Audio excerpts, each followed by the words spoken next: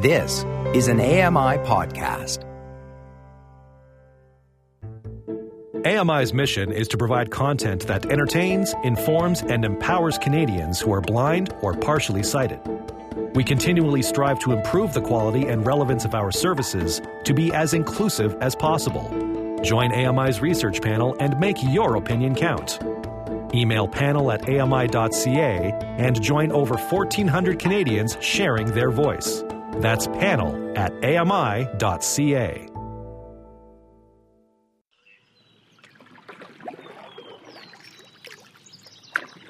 Today on Outdoors with Lawrence Gunther, we're talking dogs and especially guide dogs. Miss Lily will have some questions for me about guide dogs. Our bucket list destination is the CNIB Guide Dog School, where they only train guide dogs. And I've got some tips on keeping your guide dog clean. Meet you back at the campsite.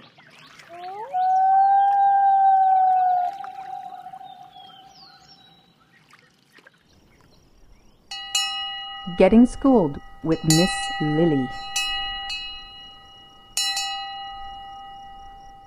What are you going to school us on today? Well, I'm going to actually play the interviewer here. I'm going to ask you questions about them. Okay. Yeah, and then I'm going to give the facts. So. All right. All right. So, first question for you. When did you get your first guide dog?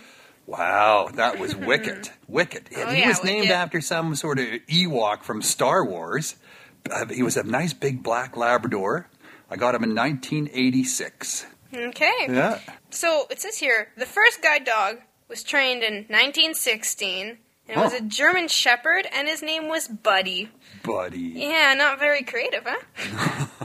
I heard the first guide dogs, they just used leashes, and they just dragged you around. As a blind person, they just hauled you around like a wagon. That's kind of what they do now, Boo. No. Too. They just drag you around like a wagon. No, they do not. They're much more refined. Okay, yeah. It's the harness is more like a joystick now. You know, you can speed them up, slow them down, left, right. It's amazing how well these dogs are trained. Very refined. Cue the dog chewing on rocks. All right. He's not chewing on rocks. He does so. He's right here between us. We just got to keep him from gnawing on our toes. So, how many guide dogs have you had, and which one was your favorite? Well, look, it's been 33 years, and I have to admit, there was a couple duds. I got them, took them home, a week later, brought them back. Oh, yeah. Sorry, this one's not working out so well. He just tried to eat my wife's puppy. Remember that one? That was so bad. Oh, that was so bad. We won't even say what school he came from. But so there was a couple duds. But what's your favorite? Oh, you know what? Every guide dog I've had, and I've had 5, 6 good ones, they've all come to me at a special time in my life. No, I don't like that answer. What's your favorite dog? Oh, the first one. Yeah, okay. It's always the first one. There you go. It's always Honesty, the first man, there. But you know why I like the first one? Because he ran away often? Well, no, that bothered me. Yeah, he hunted too. In the summer, when I was fishing cod in Cape Breton Island, I would just let him go every day. He would just run outside the cabin, and he learned the whole peninsula. He hunted everything, like muskrats and rabbits and squirrels, and he could fish. He could catch fish, and he just lived outside all summer. And then we'd come back. I'd go back to university, and he'd be inside all winter, of fall, winter, and spring, going to school with me endlessly, university and college. Yeah, man, that dog had two totally distinct lives. Scholar. And a scholar. A gentleman and a scholar, huh? All right.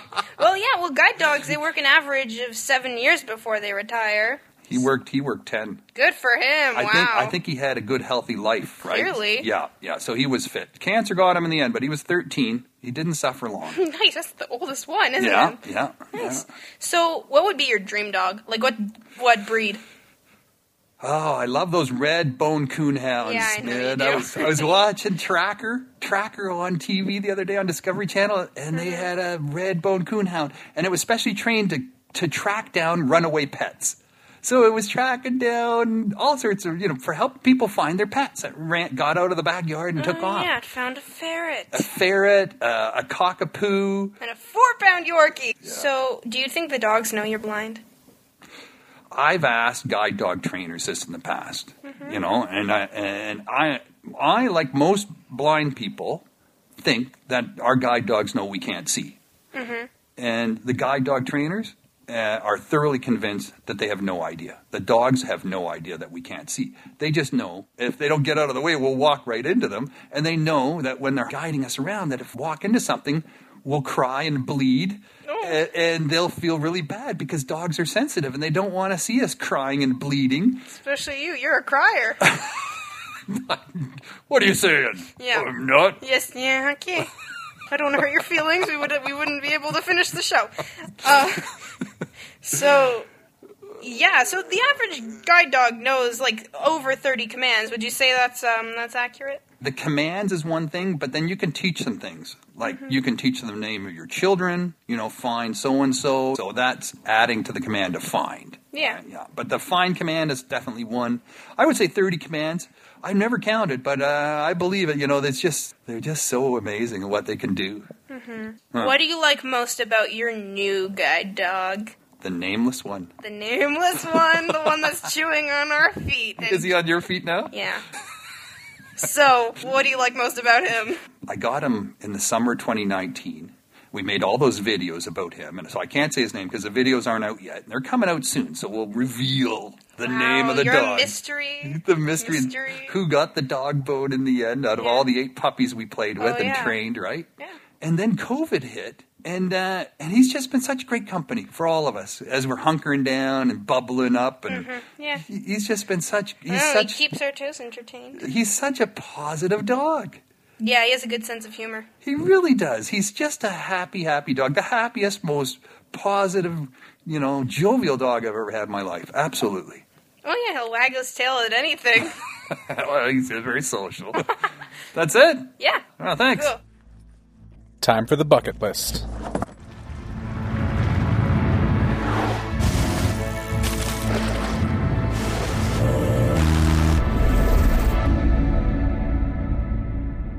If you want to get a guide dog, this is the guide dog center you want to have on your bucket list. It's the new CNIB guide dog program. I've tested it out. I'm super happy with the results. And I've got Karen and Andrew on the line with us. Why don't you guys introduce yourself? Sure. Hi, Lawrence. It's Karen Hanlon here. I'm the manager of canine development and training at CNIB Guide Dog. Hi, Lawrence. It's Andrew Hanlon, and I'm the manager of the Guide Dog program. Nice to have you guys on the show, man, on Outdoors with Lawrence Gunther. I mean, we know each other well. We spent some time with each other last year and doing some fun stuff, but we'll get into that in a minute. But, Andrew, why don't you talk to me about what makes the CNIB Guide Dog program truly unique? Yeah, I'm happy to, Lawrence. I think we have a team that I am extremely proud of. We have 4 IGDF certified instructors, and we've now just started a new apprentice. And these people just work the socks off. And the idea being, you've applied to us for a guide dog, and we want you to come to us. And you know what? The number one thing for me is you should be having fun. I expect to see clients who are coming and laughing. They're having a joke with people. They're getting on well with people. It's a very, very serious job that we do. But if you're frightened, you're never going to learn anything. So we aim to make everything we do the most positive experience we can. We are doing a lot of what I would call domiciliary training or in-home training for clients who require it and who can't come to our area. And this just means that we can come and teach you everything you need to know about guide dog mobility in your home area. And there are advantages to that, to be honest, Lawrence. Some people think this is wonderful. I can learn the routes that I need in my home area, rather than coming to Carlton Place, learning routes here that you'll never do again. And I get that. If you live in Vancouver, you really need to know your way about Carlton Place. But at the same time, there's other people who would say, well, you know what? I want to come to Carlton Place because I want to do nothing but concentrate on the dog and on learning everything there is about guide dog mobility. Because to be honest with you, as you know, Lawrence, better than anybody, anyone who tells you that getting a guide dog is easy are either telling you fibs or they've never come and applied for a guide dog or had a guide dog. It's not easy. You got to concentrate. You got to concentrate on what you're doing. Otherwise, you're going to miss that bonding experience. Absolutely hear you on that one, man. Totally. Karen, why don't you tell us a little bit about the dog program and where the dogs are coming from and how that's going? As a new program, we don't have our own breeding program yet. That's something to come in the future.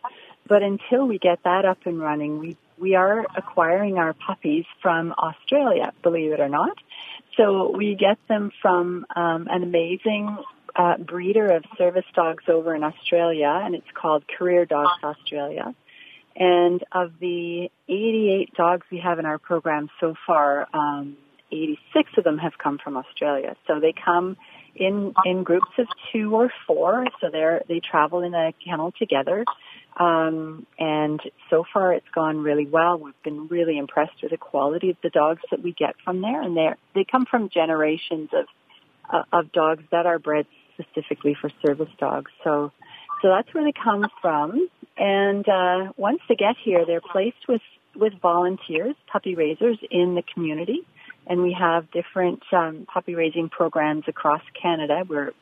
We are a national program, so we want to be spread out across the country. So we have puppies being raised in Halifax and Toronto and Winnipeg and Regina and Calgary so far.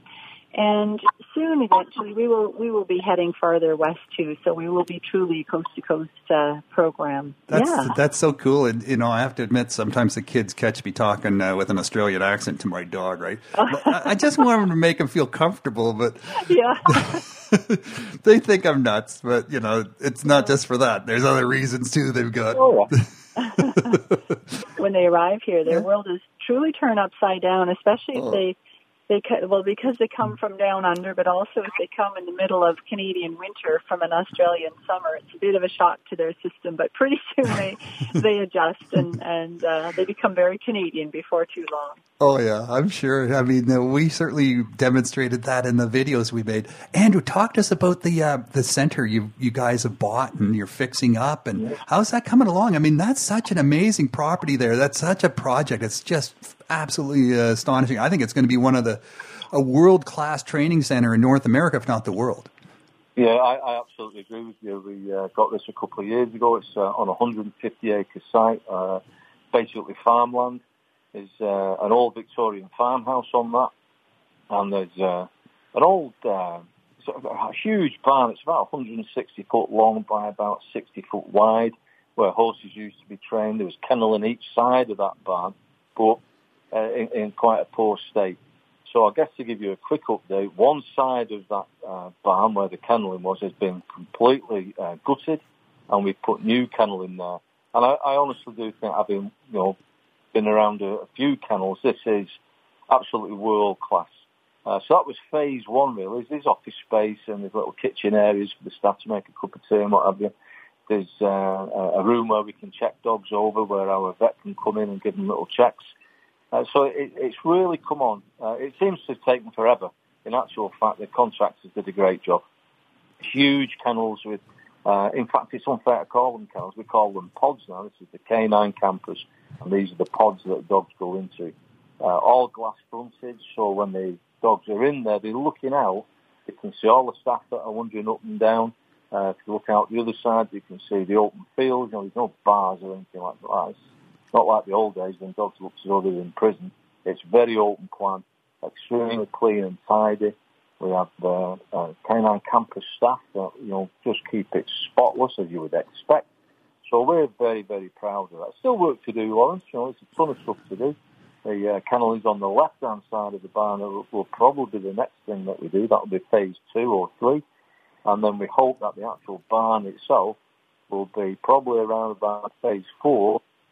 That will be a world-class training centre. We'll have escalators in there, elevators, there'll be walkways. We'll recreate city scenes that we can move. We want to have lights in there. We can put on when it gets dark. Recreate traffic situations. So at the minute, it's all a little bit in the planning stage. But I think within a couple of years, it's the kind of thing that we hope it won't just be for guide dogs. We hope people will come and do long cane training or white cane training there, learn daily living skills. that will be a busy, busy centre. And, yeah, a lot to see. I know you saw the very start of it, but you need to come for a visit and have a look round, and you'll see just how smart it is looking now. Really, really coming on the treat. Well, you even got the in-floor heating systems in there. You know, when they're lying down, they're not lying on cold concrete or anything like that. Oh, yeah, all underfloor heating. I mean, I go in there. I think I might as well stay here. Could have my supper here. Underfloor heating. It's all lit nicely. Yeah. It really is. The dogs are so well looked after, as they should be. We are very, very proud of it, I have to say. The team that are working in there do a great job. I like the idea of the glass partitions as well, because, you know, when you just have bars, the noise level gets so high. When one dog barks, they all get excited, they all bark. This way, at least, you know, the dogs don't get stressed out by the other dogs if someone barks. Yeah, and we can bring them out at any point, and, you know, we do bring them out, and they sit with members of the staff while we do our paperwork, that type of thing. We can take them for nice little country walks. There's fields there we can do free running in. So it really is, it's a beautiful spot. And as I say, a couple of years, that's it's going to be the place to be without a doubt. Oh, man, it already is. It already is. Karen, talk to us about the, you know, if you want to get a guide dog, what are some of the perks that come along with getting a CNIB guide dog? Like, I know some of the perks, and I'm just so happy. I mean, you guys have your own vet. You know, you work with my vet. You know, it's all taken care of, top quality food. It's just, you know, man, it's just taken a lot of stress off me. That's right, yeah. Well, CNIB, even before the launch of the program, we felt very strongly that nobody should be without a guide dog who wants to have a guide dog simply because of the financial barriers that come along with ownership of a dog. It's expensive to feed a dog, and it's certainly expensive to pay for vet care for a dog through their life. Even routine vet care, you know, the cost of parasite prevention, so flea and tick and heartworm, and you know that's pretty costly for a big dog. That's just the routine stuff. So from the beginning, CNIB committed to paying for all the vet costs for all of the dogs that are working right now and for their working life, provided they stay with their handler. And we also pay for the dog food throughout their life, their working life. So those take on the major costs of owning a dog. So it should mean that nobody who wants a dog can't be without one simply because it costs too much. Is there a website where people can go to get an application? Yes, absolutely. There's our website is cnibguidedogs.ca, and we are in the process of updating our application. We are very, very close to having it all online. It's going to be extremely efficient. Right now, it's just by email, but hopefully within the next month or so, it'll all be up and running online, so people can just simply go on their computer and fill it in online, and everything is generated from there to the rest of the application process, which would involve a home assessment, you know, just to make sure that the dog is going to be a benefit to the person and that they're able to physically manage having a large breed dog, because they're not small, they're big, and they can be strong. And then once we've got all the information we need and we think they're good to go, then we put them on the list and we start looking for a dog for them. Nice. And that's the fun part, when we get the dog and we put the two of them together and then they're off and running. Well, we certainly had a lot of fun doing that last year. I mean, starting in January, in the cold winter, meeting the puppies and then meeting those young candidates, you know, those 7-8 young candidate guide dogs that were entering the training program, and you allowing me to sort of participate in that to a degree, you know, to bring an outdoor flavor to that. I mean, you know me, and I do a lot of stuff in the outdoors with my dogs, and there's a lot of other people with low vision who live outside city limits who want to do outdoor stuff, and people who live in cities who want to get outside and outdoors with their dogs off the sidewalk. So, you know, the stuff we did with those dogs was just absolutely extraordinary. I was still disappointed I didn't get to line them all up at the end and pick one out for myself, but yeah. It was really for us too. It was quite new. It was getting us to think outside the box a little bit, because there are sort of traditions and old way of doing things, and no, you can't do that with your dog, and no, you can't do that. And now we're sort of saying, well, why not? You know, if it's safe And if you're happy and the dog is happy and safe, then, why not? The dog should fit in with your life. And if you want to go cross-country skiing with your guide dog, then, what's wrong with that? So it was nice for us, and to be out on the speedboat and, to be able to experience these different things and just think in a different way about how a guide dog can help somebody, not just walking down the sidewalk. So that was great experience for us too. Disclaimer, folks, I was not driving the boat. I never drive the boat. Going fast. But I do have a big boat that does go fast, but I have qualified people who drive it. I drive my little porta boat, and my dogs love going in my little plastic folding electric boat with me. They enjoy it. It's just I think dogs love being on the water as much as I do, because you can see all around. Nothing can sneak up on you. The whole world is opened up to you. It's the vistas, the sounds, the smells just come across the water. It really expands your senses. You know what? Thank you guys for everything, and we'll be talking more as we start to roll out the videos of makings of a guide dog, and we start the 10 videos that we made together about that process, including episode 8 when you guys show up in my driveway, and with your choice of the guide dog for me. And I have to say, it's been a year. Best choice ever. Best choice ever. Oh my God. We're so happy. We're all so happy. We're very excited to see the final product once it's out there. Can't wait to see it. Yeah. Well, thanks, you guys, and we'll be talking again soon. All right, Lauren. Nice talking to you. Take care.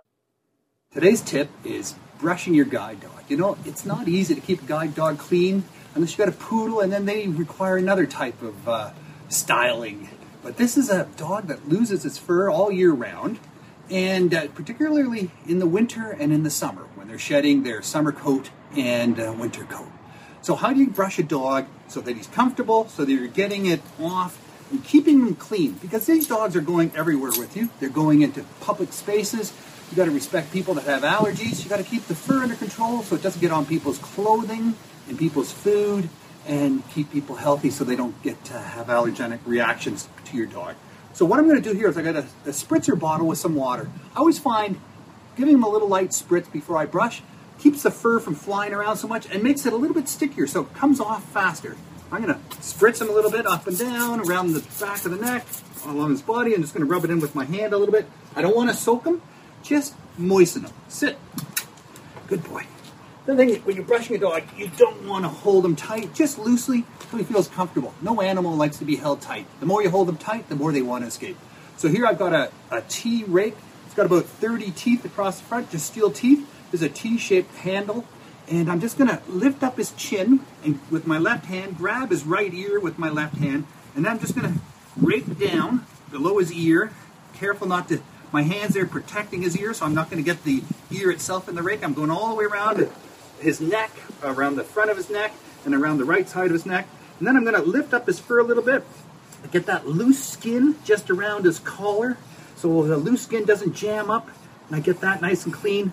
I'm coming down around his shoulder, and then I'm going to lift up his front right leg with my left hand, do a little bit under his belly. Now I'm going to shift hands, going to put my right hand around his neck, grab his left ear, and then again do the left side of his head, left front of his neck, down through his chest area. I'm not going to ever do his nose or on top of his head. I don't want to get near his eyes. I don't want to accidentally hurt his eyes. That stuff will take care of itself. You don't have to do everything. But it's important, the loose hair on the outer coat off. You get the undercoat, the downy hair, you get that cleaned out. That's his insulation, keeps him cool in the summer, warm in the winter. You don't want that getting all clumpy underneath. And you want to get that dander, the little white flecks of loose skin. That's what causes people's allergies. So now I'm going to just do the back of his neck, grabbing a bunch of skin, keeping it taut as I brush it so it doesn't clump up. Make sure I clean it. I'm going straight back, but I'm also doing a 45. So I'm doing from the middle of the back down, middle of the back down, middle of the back down as I work my way down his body, middle of the back down. Now, stand up. Good boy. Now I'm going to just grab some fur here, just in front of the shoulder with my left hand. I'm doing around the right side of his body, working my way back. Again, 45ing it all the time. I just find with a little 45 action on an angle, it just gets that hair that's just about to fall off. It gets it out without having to actually be loose at that same time. So you're sort of getting a jump on things. Now I'm doing around his haunch. There's lots of loose skin there, lots of light fur there. So I'm doing that, all different angles, from the back down to his leg, from the belly up to his back, 45ing both sides, changing sides, grabbing some loose skin on both sides.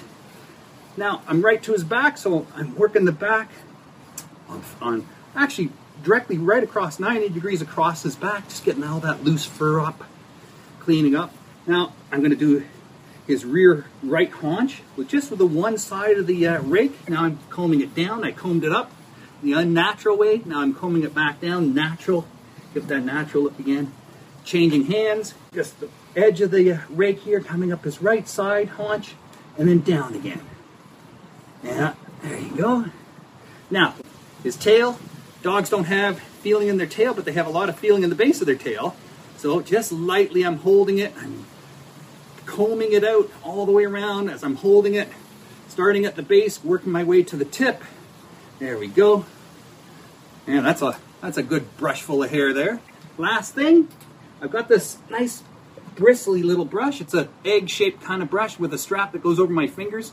And it's just a soft bristle, so I'm just going to bring that over his fur, just to get any loose stuff and get the dander, all the stuff that I stirred up with the rake, just to pull that off his body and give him that nice little gloss at the end, you know. So everything's nice and straight. I'm going with the fur, with the direction of the fur with this, just cleaning him up nice. And there you go. Come here. All right, there you go. That's how you brush a guide dog or any dog that has fur.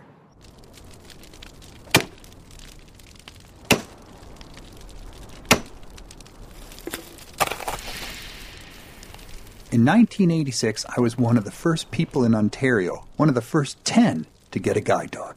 Things have come a long way since then, but they are dogs, and there will always be people who don't understand that we have the right to bring our guide dogs with us everywhere except for zoos. Yeah, you can't bring your dog into a zoo. Apparently, it can upset the wild animals. Guide dogs also mean work, but if you want to have that companionship and the ability to get around both on and off the grid, you know, off the sidewalk, there's nothing better. Canada's a big country, and if you want to get outside the city, get a guide dog. Follow me on Facebook, Twitter, and Instagram, or visit me at lawrencegunther.com to keep up to date on my blogs and videos. Subscribe to get the latest episodes of Outdoors with Lawrence Gunther by visiting your favorite podcast provider. We're dropping new episodes every Friday, folks. And please take some time to rank us and give us some comments on your podcast provider's site so other people will learn about our new show. Send me your feedback, suggestions, and questions on email at feedback@ami.ca or on Twitter @AMIaudio. Thanks to Bill Shackleton, Sam Robinson, and Paula Janine for their technical assistance. The manager of AMI Audio is Andy Frank. Thanks for listening.